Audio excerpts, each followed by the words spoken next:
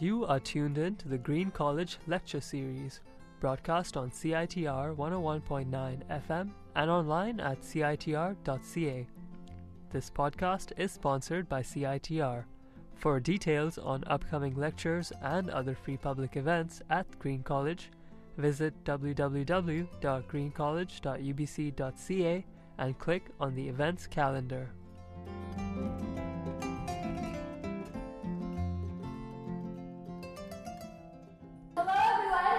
Welcome to Green College's Resident Member Series.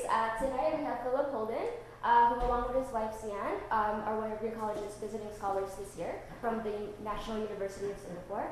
Philip is a professor of English and literature and specializes in Southeast Asian literatures in English and autobiographies and biographies. He received his PhD in English from UBC, and you probably already know, but he also was one of the student representatives on the advisory board for starting Green College back in 91 and 92. Unfortunately, he didn't get to be one of the first residents at Green, but now he's back, and he's going to be talking about his work on the biography of British writer W. Somerset Maugham.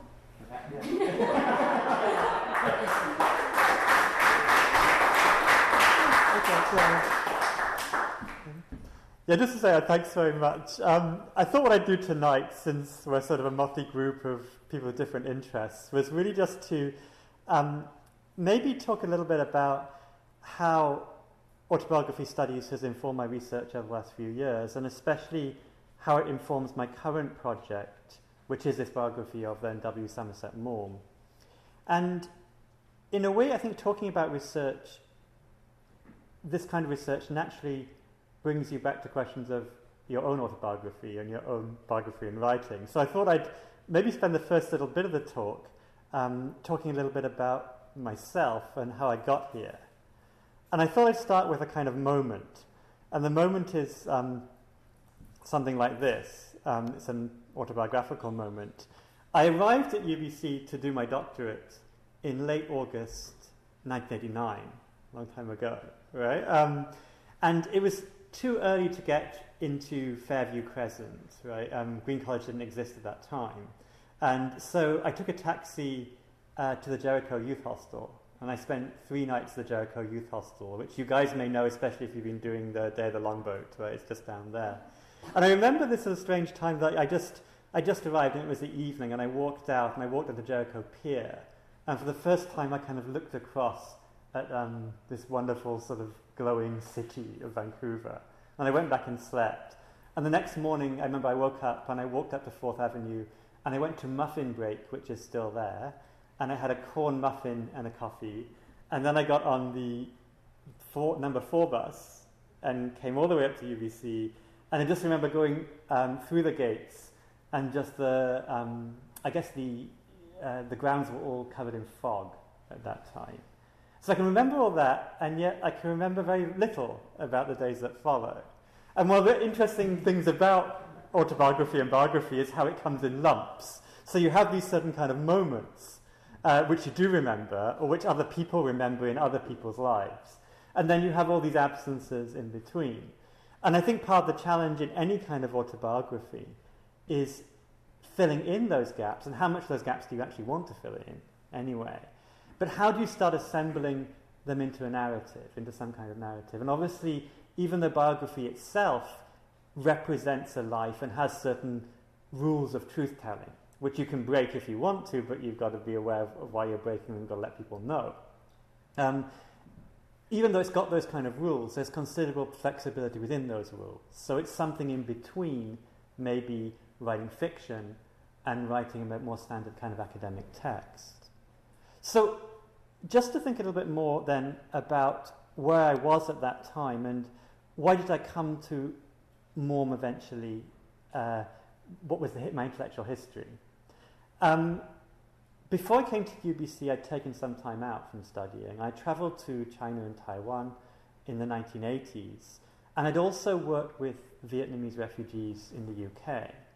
And one of the things I found very much sort of personally was how my kind of own experience of Asia was very different from the images of Asia that were being produced for me, both in fiction and also in the media. And so I come to UBC, and UBC's, at that time in the late 1980s, there's this sort of heady interest in what's now called post-colonial theory.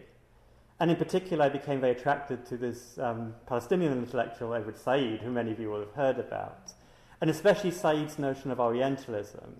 So Said's notion of Orientalism basically would be that within Western thought, and Western is always put in sort of, I guess, in scare quotes of some kind, there's a certain regularity to the way that Asia is considered or thought about, such that Asia is often seen as being the opposite to the West. And it becomes quite difficult for individual writers to move outside certain kind of overall stereotypes or what Said calls discourses, taking from Michel Foucault's ideas. Now, what I then did was, and this is probably not a good thing to do, actually, when you actually do academic work, was I went out and I thought, okay, I need to find a writer who I can work with. Right? It was that, a British writer. I need to find a writer who's popular. I need to find a writer who no one's done very much work on. And so, in a way, when I first got acquainted with Morm, it was that. It wasn't sort of, it was almost a fix in a way. I sort of just, came to him because he seemed the most convenient, the most likely suspect to use, right? And of course, he's an interesting figure. I mean, he was born in Paris in 1874. He lived over 91 years, right? So a very, very long life. He first went through all these different phases. First of all, he wrote realist novels about working class life. He then became a popular playwright. He was already too old to be to fight in World War I, so he became a spy instead, a very amateur spy, not a very good spy, but he did it, for a couple of years. And then I think what that happened was later he began to travel, quite late in life. I mean, he's traveling when he's in his 40s and 50s. And he goes to South Pacific and then to East and Southeast Asia. And in the 1920s and 1930s, he really became known as a short story writer, in particular someone who wrote about China, Malaya, and that part of the world, as it then was. And then he carried on, he had a prodigious output. His last book, which was absolutely scandalous, it was an autobiography, but it's an autobiography that's full of lies, absolutely wonderful, was called Looking Back, was published in 1962. Right, so that was when he was not quite 90 years old. Right, he also had a fascinating private life, and I think his private life informed his work. He had affairs with women, and a marriage to a woman who herself deserves a biography, a woman called Siri Morm, who was actually really the first interior designer in the United Kingdom, a very interesting woman. But his greatest affections were for men. Was he gay? Well, not in the contemporary sense. He visited brothels and bathhouses with wearying regularity, if you look at his diaries. But his closest relationships were with men who weren't his social equals, who were actually his employees. So his two long-term relationships were very intense, but also very fraught, were with his two secretaries, Gerald Haxton and Alan Searle. And the third thing that was interesting about him is he was a celebrity writer. And he was very conscious of his own celebrity. So all the time he's manufacturing this public image for public consumption.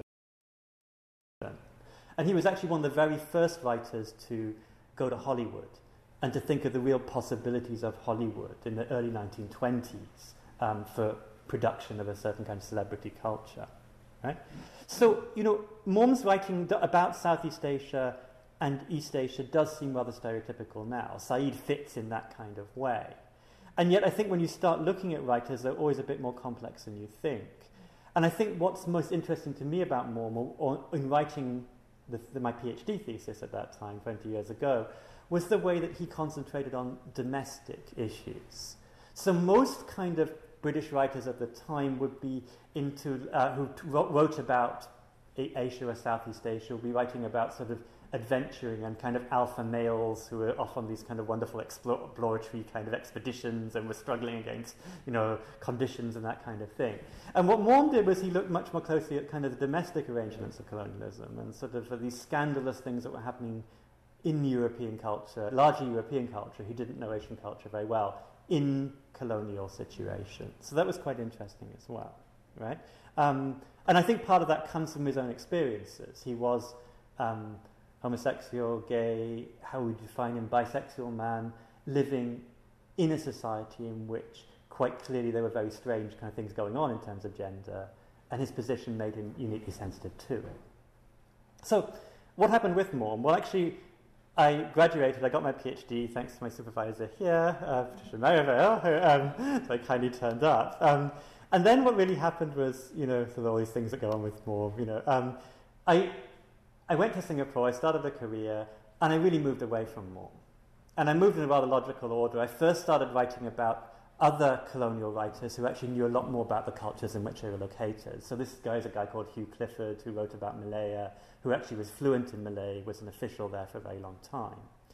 And from that, I actually started becoming interested in what I call the deep history of Singapore writing in English. So you go back 100, 150 years, which communities start producing writing in English. And so you get the Straits Chinese, who are this hybrid, a Peranakan community, right? And you can see by the dress, these people are hybrids, right? They're wearing a combination of Malay, Chinese, and Western costume.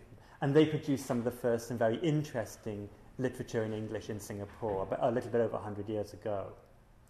And then from that, I became interested in autobiography studies, and I moved further, and I wrote a book on national fathers who wrote autobiographies. So these people who were involved in the movement from colonialism to independence, who thought of themselves as father of the nation, and wrote autobiographies about that. And there's various people here, Nelson Mandela, obviously one, Kwame Nkrumah from Ghana, Lee Kuan Yew, of course, I'm in Singapore, so got to get him in. And then there's a lovely picture of Nehru over there, and there's India's first prime minister, right? So I did all this, and I really, wasn't that interested really in Maugham anymore. And yet, Maugham wouldn't go away.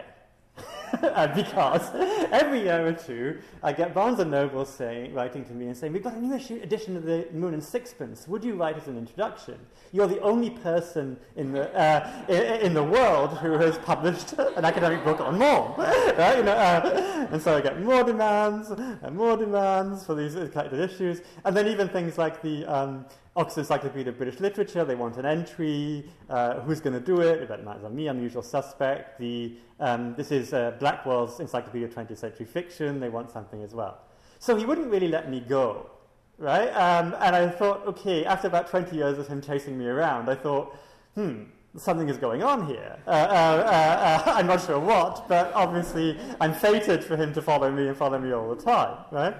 And I think also, at that time, I was getting a little bit impatient with what I was doing, and I was looking to do something a bit different. And one of the things I wanted to try and do was to write maybe in a less academic way, or at least an academically different kind of way. The second one was to write in a way that would actually incorporate more affect or emotion in a way that often academic writing doesn't bring out. And the third thing, I'd written a lot about biography and autobiography in theory, but I hadn't written a biography or autobiography. So it seemed logical. Who is the guy who keeps on turning up in my life? It's Somerset Maugham. I'll write a biography of Somerset Maugham. Little did I know what I got into, right? Because as you've already guessed, the man lived for a long, long time. During that time, he wrote a vast amount of letters. There's a huge amount of archival material going back ages and ages and ages. Sometimes for his birthday, he would receive 500 letters a day. And he would, with his secretary, he would write back an equal number. Okay, most of them were just, thank you very much for your well wishes, sign, automatic signature, but there's a huge amount of correspondence. So the first challenge was the length of life. You've got the letters, which are in archives throughout the world, mostly in North America. Letters here. You've got a huge amount of rather curious things which are now available on the internet. So you've got actually shipping documents which show when he went from New York to London. You can find out the ship. You can find out all this kind of things. Passport applications, huge amount of things as well, now digitized. And what I started doing was just assembling a chronology of the life. And what I actually started using was I used Google Calendars, which actually, you may not know it, but it can go back to 1700 or 1600 if you want to do it. And what I did was, like everything, I just put it in for every single day of the life. So it's actually really scary because you end up like with months where you've got like hundreds of documents. And that becomes really scary. So you've got a huge amount of problems, obviously, with the length of the life, just a surplus of information. The second problem I really faced, I think, was... I'll get rid of this, right? Oh, so just to say, I mean, and this keeps on turning up. So last week, two things turned up for me. The first one was I just browsing the web, and suddenly I found in the Bibliothèque Nationale in Paris, there's actually a bill of sale of Morm's father's house. And Morm's father died when he was 10 years old. So what you can find out from this 60-page document there is everything that was in Morm's house when he was 10 years old. All the statues that were there, all the carpets, the furnishings, all the books that were in the father's bookcase. Right? And that's just a pretty random search. You can find, and these things keep on being put on the net. They keep on being digitized. They keep on arriving. The second thing was a much more personal thing. This was just a series of correspondences I had, and I managed to track down the nurse who attended Morm in the last few months of his life when he actually was suffering from dementia. This is what she looked like in the 60s, and he was, for some reason, he was exceptionally calm with her, unlike the other nurses. And she said, I don't know why it is. Was it because I looked so beautiful and got there gorgeous? But she could actually work with him in a way that the other nurses actually couldn't. And she wrote to me like a long email about three or four pages, and we printed out long, which is very, very interesting about sort of those last few months of his life, and very, very evocative and very moving. So you do actually meet all these complex sources of information. The second big problem is, who do you believe when you're looking at Morm? Because everybody has their Morm story, right? Everybody, friends, the nephew who wrote a lot about him was also a writer, but the nephew is trying to blackmail him as well. The other friends, people would do paintings of him, other people would take photographs of him. That's a problem. And even his own writing is already staged, right? You never get back to a kind of something which is purely truthful, because even when he's writing letters to friends, he's kind of very conscious. There's certain friends you tell certain things to, there are other friends you don't tell things to. So that's another problem. Who on earth do you believe in all this? And the third thing is also that there's a very strange intersection in his life between the fact and the fiction, right? All these sort of funny things going on, right? Yeah. And this is what Morm says about, his fiction, and this is The Razor's Edge, which he wrote in the 1940s, which claims to be a novel, right? But it has a narrator, a guy who tells the story, called Somerset Maugham. And he begins this novel by saying, I have invented nothing. To save embarrassment to people still living, I've given to the persons who play a part in the story names of my own contriving, and have in other ways taken pains to make sure that no one should recognize them. But actually, it's practically all made up. There's nothing in the book, apart from very few examples. But similarly, on the other hand, a lot of the allegedly biographical works that he produced, autobiographical works, are highly elaborate fictions, which do have some grounding in the truth, but are not. So the problem is actually, and the problem I think is to try and think of, well, how do you deal with that? He's a master storyteller. How do you cope with that kind of thing when you actually do the work? Now, there are 4 major biographies of him written. So you might think, well, why write a biography about this guy? Again, there's 4 people who have done it. And there's Ted Morgan's Morm, there's Robert Calder's Willie, there's Geoffrey Meyer's Somerset Maugham, and the most recent one is The Secret Lives of Somerset Maugham by Selina Hastings. But they're all very similar. They follow a kind of cradle-to-grave narrative. And obviously the earlier biographies, the advantage they have, if they're done in the 1980s, you could interview a lot of people. They were still alive. You don't have that anymore. But the later biographies have access to much more material.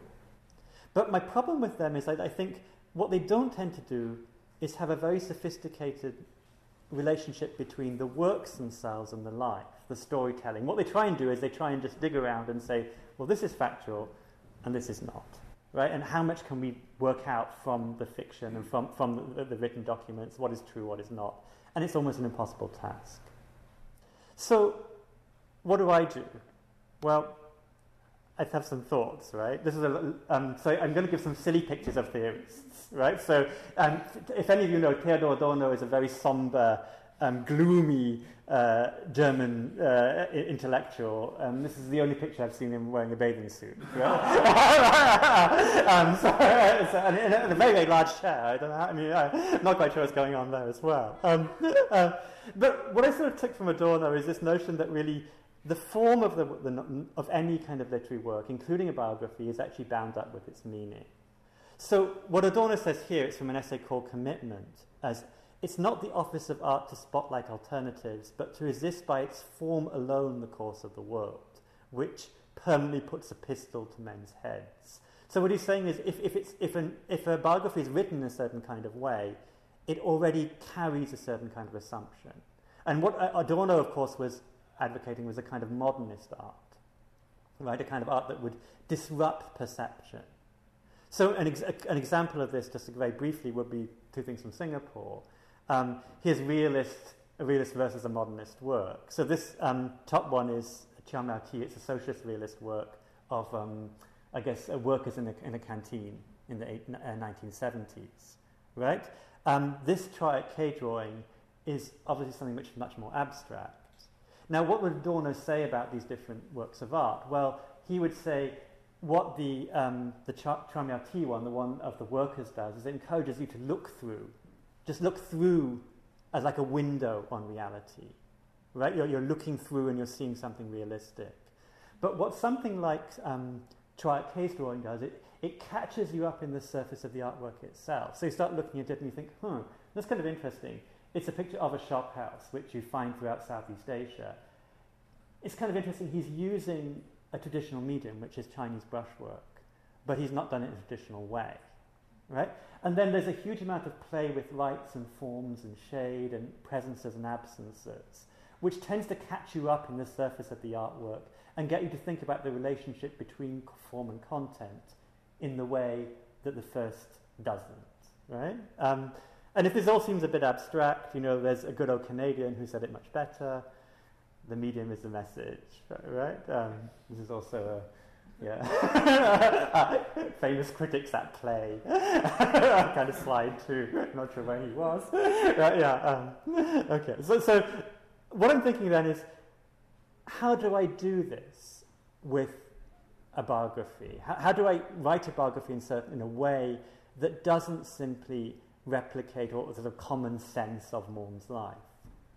And I went back and I started thinking about what are the problems with the way current biographies are told, right? And previous biographies all follow the same kind of structure, right? They all follow this cradle to the grave narrative, which is really difficult for them to do. They're always these thick books, right? Because the guy didn't live for 91 years. How do you cram it all in, right? So that's a basic problem to start with.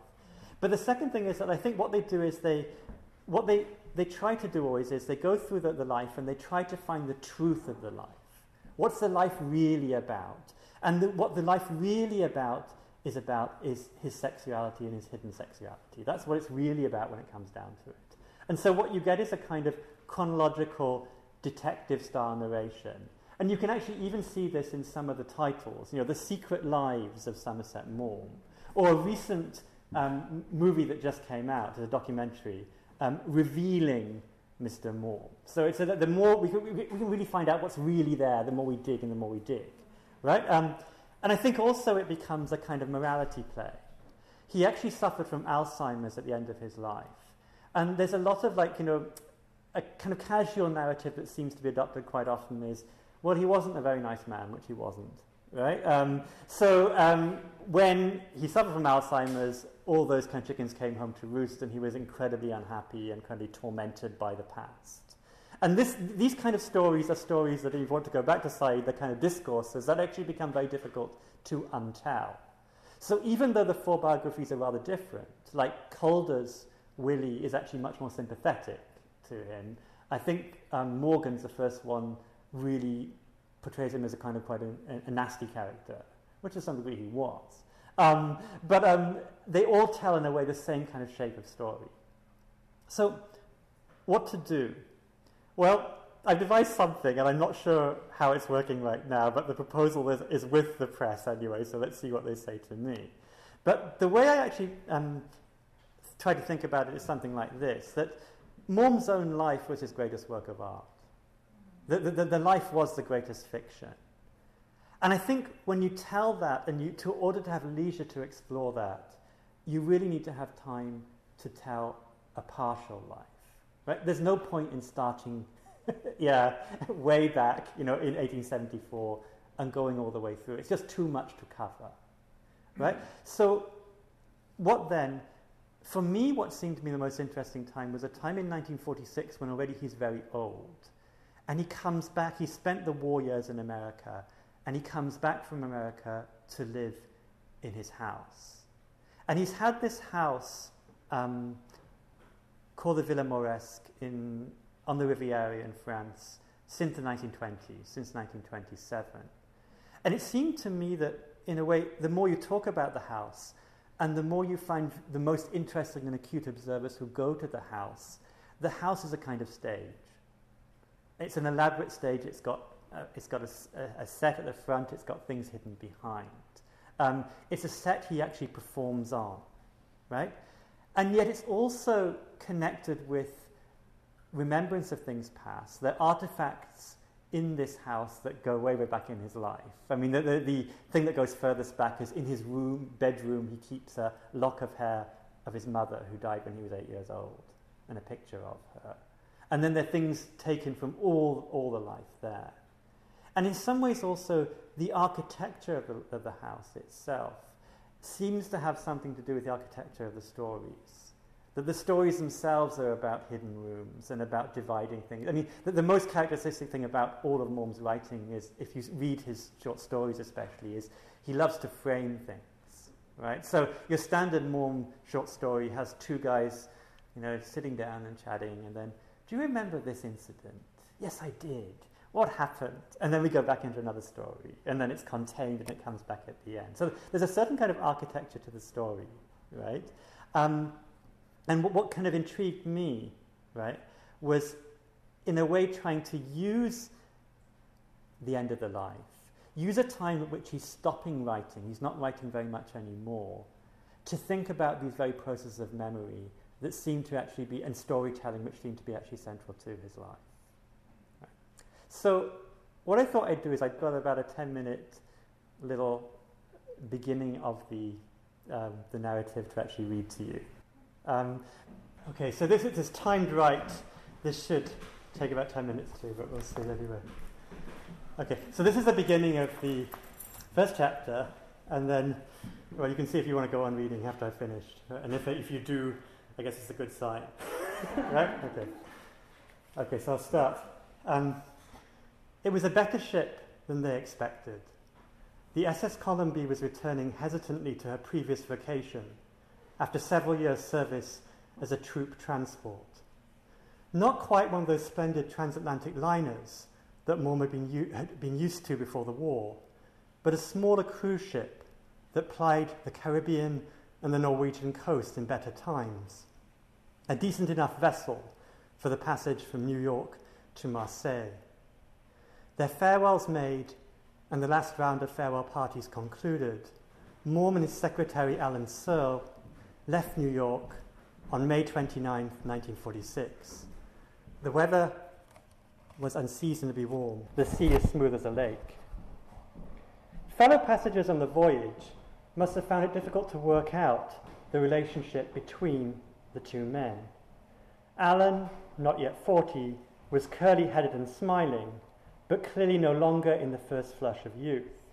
A decade and a half before, Morm and his companions had called him the Bronzino boy, recalling the figure of Cupid in the Florentine artist's allegory of Venus, his hair tousled, his slim white body arched forward in a kiss. Now time, lurking in the margins of Bronzino's painting, had moved to centre stage. Alan was plump, even jowly, his cheeks puffed out like a hamster's. If he'd once been a dish, Maugham would remark, he was now a tureen. His companion was altogether different. William Somerset Maugham was in his 70s, still dapper, his hair almost untouched by white. He held himself stiffly as a retired member of the armed forces, perhaps to compensate for his lack of stature. Maugham would stand on the sun deck, smoking, jaw thrust out from his yellow face, mouth turned down in apparent disapproval. His clothes were understated but immaculate, worn almost as a kind of armour. In public, he was never quite at ease, an Edwardian politeness circling him like a wall. At the bar or the card table, he would flinch if someone touched him, and yet, if left to his own devices, he might uncoil. The dull brown eyes would suddenly brighten, the mouth turn upwards in the wintry semblance of a smile. When the canvas chairs were put on the sun deck, he'd stretch himself out and settle down like a cat. When the two men talked, there were other incongruities. Alan's chirpy Cockney betrayed the East London origins that he tried sporadically to leave behind. Accent in England, Maugham wrote, has always placed a man. Yet the older man's voice undermined the certainty of this pronouncement. Cut-glass received pronunciation, intensely musical, but tending to the over-precise. It hinted at many things that were out of place: a bilingual childhood, a young adulthood on a class boundary. Maugham was not, of course, a gentleman. And finally, a hard-won victory over a stammer. More telling, perhaps, was an over-earnest attempt to fit in. In telling anecdotes to his fellow passengers, Maugham would casually drop in Americanisms he'd learned in his half-decade of exile, but the effect always seemed studied, over-conscious. On the ship's manifest, Alan was listed as Maugham's secretary, and this wasn't untrue. Yet a perceptive observer would have noticed the relationship was much more complex than that. There was clearly a deep affection between the two men that transcended that between most employers and employees. They were more like father and son, or perhaps patient and nurse. And as with all patients and nurses, fathers and sons, power ebbed and flowed between the two parties. The old man was easily fussed, and at times displaced his anxieties onto Alan. He was demanding and even occasionally openly cruel. Alan knew where most of the power lay. His almost vocational caring gave way at times to a very public martyrdom. If he suffered, he also made sure that others knew the extent of his suffering. It's easy for contemporary readers who have heard something about Maugham and who live in a society which thinks itself more open than his to identify the source of the men's intimacy. They were, of course, gay, but in an important sense they really weren't. Maugham and Alan would never use the word to describe themselves. Maugham used the word queer to talk of himself and homosexual to discuss sexuality at a long arm's length in his written work. And this was not merely a matter of terminology. Maugham's relationships with other men were very different from the type of consensual and equal companionship for which we now demand civil partnerships, marriage, and the right to bring up children. Alan, like Maugham's earlier partner Gerald Haxton, was his lover but also his employee, his fixer and his factotum. Their relationship, much as either of them might have at times desired it, was not one of equals. The ship sailed on. At the card table, Maud played Oklahoma with his fellow passengers, breaking even and enjoying the prompt service in the French cuisine. French ships held another attraction for him, he would later tell an interviewer, slightly tongue-in-cheek. In an emergency rush for lifeboats, there was none of this women and children first nonsense. So this is not his side, right? Secure in this knowledge, he relaxed, reading a distracting distracting but ultimately disappointing novel. Alan, meanwhile, made inroads in the case of liquor given to him by Ellen Dubbenley, and wrote letters laced with toilet humour to her husband, Maugham's publisher. Not emotion of any sort. the sea, I mean. Morm's companions were, like him, returning to a Europe that no longer existed. They were mostly Jewish, going back to France or to Hungary, Romania or the Balkans, back to communities that had been consumed by the Holocaust and now existed only in their memories. Others looked further in the future and were already planning to continue their journeys in a different direction, to depart for a region for which Morm could only employ a name that would soon fall out of usage, Asia Minor. In less than 2 years' time, Ben-Gurion would declare the establishment of the State of Israel. Before he left America, Morm had vociferously defended himself against charges of anti-Semitism. Yet his letters, with their caustic references to the vociferously exulting crowds of the children of Israel, to an extent give a lie to this. The caustic, casually accepted anti-Semitism of the British middle classes between the wars, of Virginia Woolf's comments on her husband, for example, was still there, unadulterated by Morm's sojourn in America, but out of place in a world marked by piles of bodies at Belsen or Auschwitz. They passed Gibraltar and entered the Mediterranean. The pass was drawn closer. For Morm, schoolboy sojourns in a villa on a hill in Hyères, propinquity fostered by a silent infatuation with his tutor's wife, on welcome breaks from the austerity of an English public school. Later, Capri, a refuge from the trials of Oscar Wilde, visions of gilded youths, snowy limbs burnt red after sunbathing, moonlight walks, or evenings in the close intimacy of the Villa Valentino. And later still, in the 1920s, now famous, he had bought and rebuilt the Mauresque in Cap Ferrat, its gate marked by a Moorish sign against the evil eye, its garden and interior, as Edna Millay would describe it with an unconscious yet acute irony, fairyland. Alan will come to this house too in the 1930s, ambling onto the stage set Morm had created to Sun, Sailing and Sex, his Bermondsey childhood left far behind. I wish you were here, Alan had written from the rest to the Zen lover, Lytton Strachey. You would enjoy the confectionery. Yesterday I went to a lovely island in the Mediterranean, and there I heard birds making strangest cries and saw sapphire blue fish and coral red sea anemones, and the sky and sea were unbelievable. I wandered about quite alone, and suddenly I found an angel wearing green shorts to match his eyes. I sent my boat away and returned eventually in my angel's canoe, a dangerous craft. He was 16 and beautiful and slim and intelligent, and talked books and mentioned yours, and that finally melted me. There were no angels now, or at least not yet. As the Mediterranean opened out after the Straits of Gibraltar, the past pressed itself on them again. Textures and sounds forced themselves on the senses like fossils hacked out from rock, varnish on the wooden railings, white paint on the streamlined gangways, cold in the morning but burning hot when run through the fingers at midday, or the sudden tug of the ship's whistle, nestled behind the second funnel. The war might almost never have happened. Marseille brought them back to reality.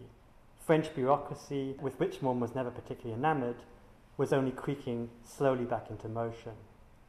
A single customs official had been assigned to the 200 passengers on the ship.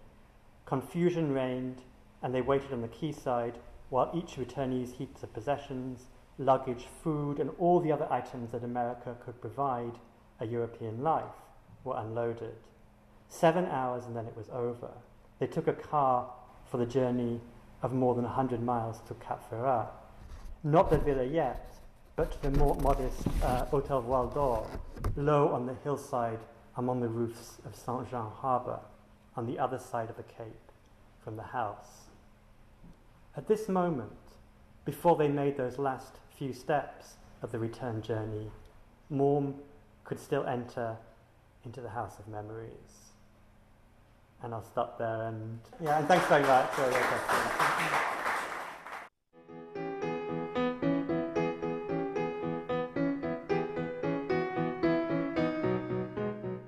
You have listened to Campus Lecture Series on CITR 101.9 FM. The lecture was about the idea of the university, reflection from Singapore. I'm Neil from Korea, an intern of CITR. Now I'm going to play some songs which are related to education, school, something like these things. I hope you enjoy the music.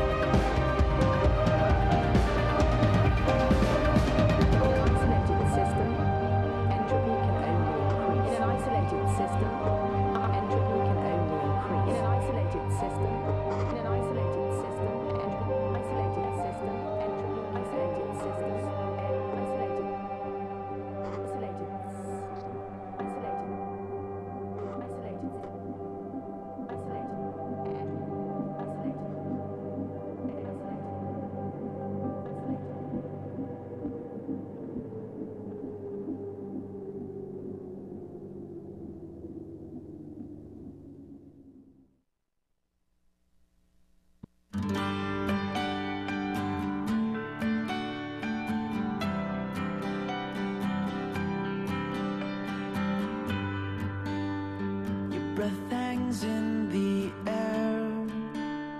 It's freezing but the bus ain't there. You're wishing for someone to start this. Back in class again.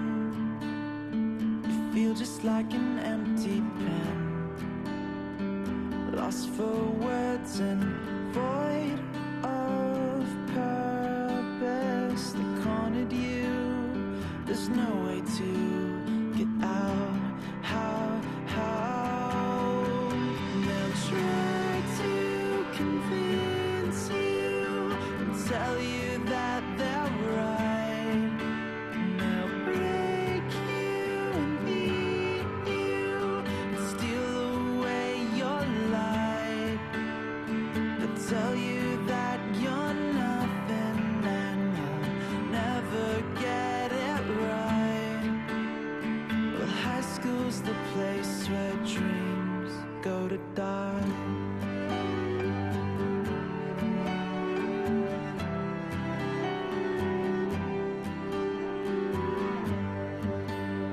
The teacher thinks you're rude, says I don't like your attitude. Or maybe you're just condescending.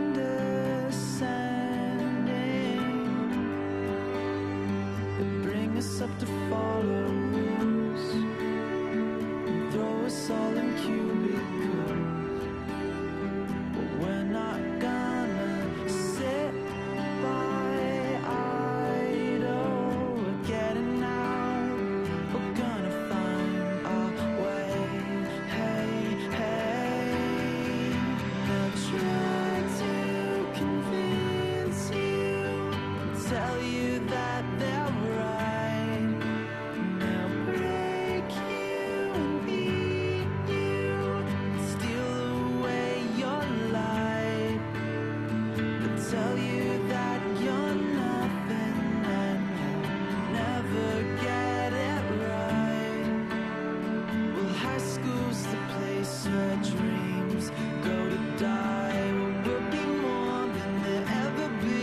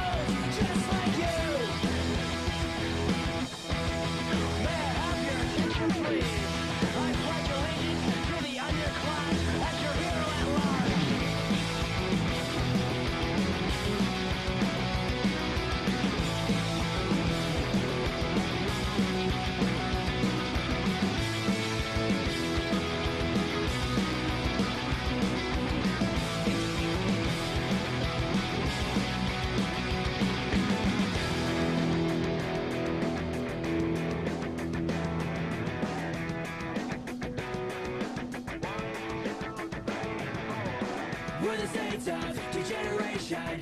We don't know anyone an explanation.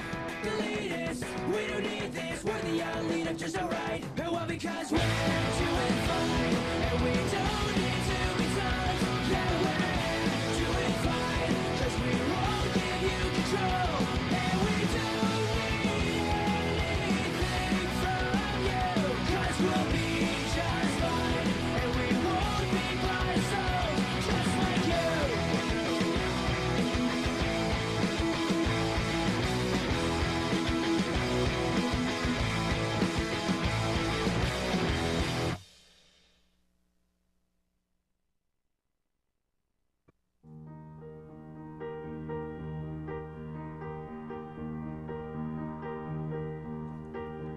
On a beach tree rudely carved and say, love me. Why did she do it? Was she scared? Was she bored? On a beach tree rudely carved and say, love me. Why did she do it? Was she scared? Was she pushed? Do something pretty while you can. Don't fall asleep. Skating a pirouette on ice is cool. Do something pretty while you can. Don't be a fool. Reading the gospel to yourself is fine.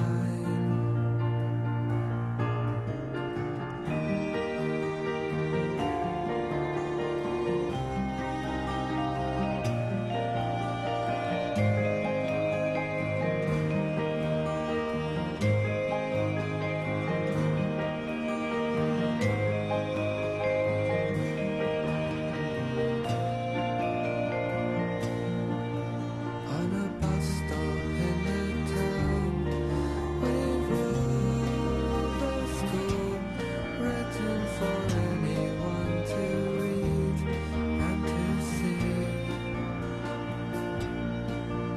On a bus stop in the town, we rode the school, written for anyone with eyes in their head. Do something pretty while you can.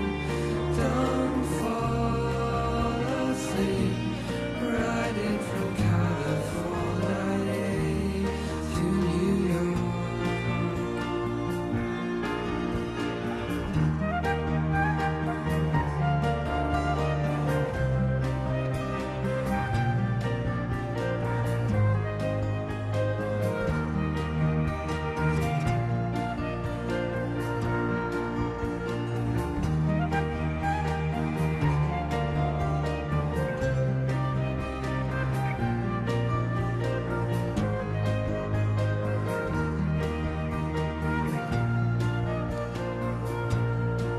Call me a prophet if you want.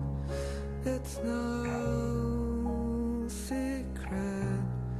You know the world was made for men. You know the world was made for men.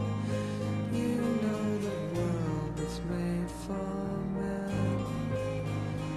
Not us.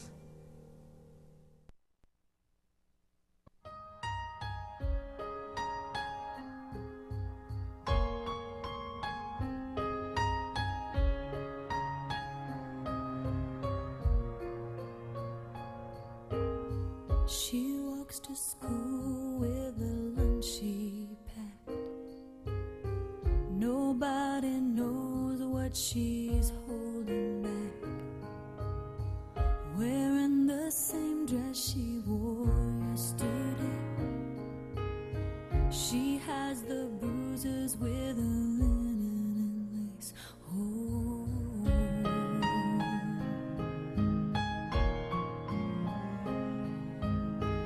The teacher wonders, but she doesn't ask.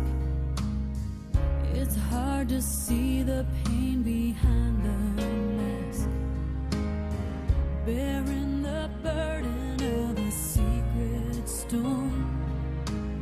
Sometimes she wishes she was never born. Through the wind and the rain, she stands hard as a stone in a world that she can't rise above. But her dreams give her wings, and she flies to a place where she's loved. Concrete angel.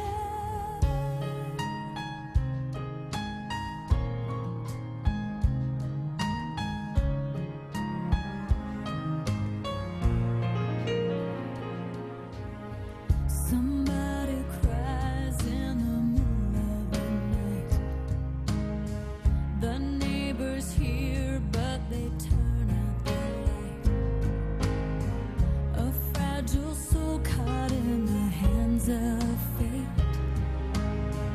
When morning comes, it'll be too late.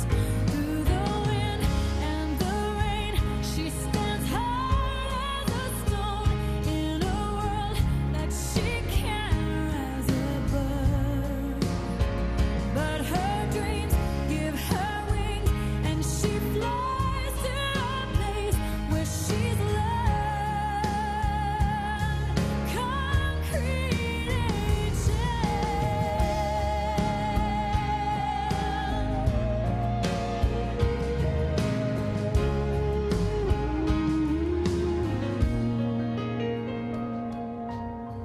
A statue stands in a shaded place.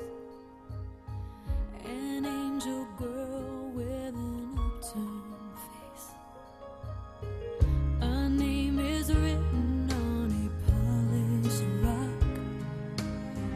A broken heart that the world forgot. Through the wind and the rain, she stands hard as a stone in a world that she can't rise above. But her dreams give her wings, and she flies to a place where she's loved. Concrete angel.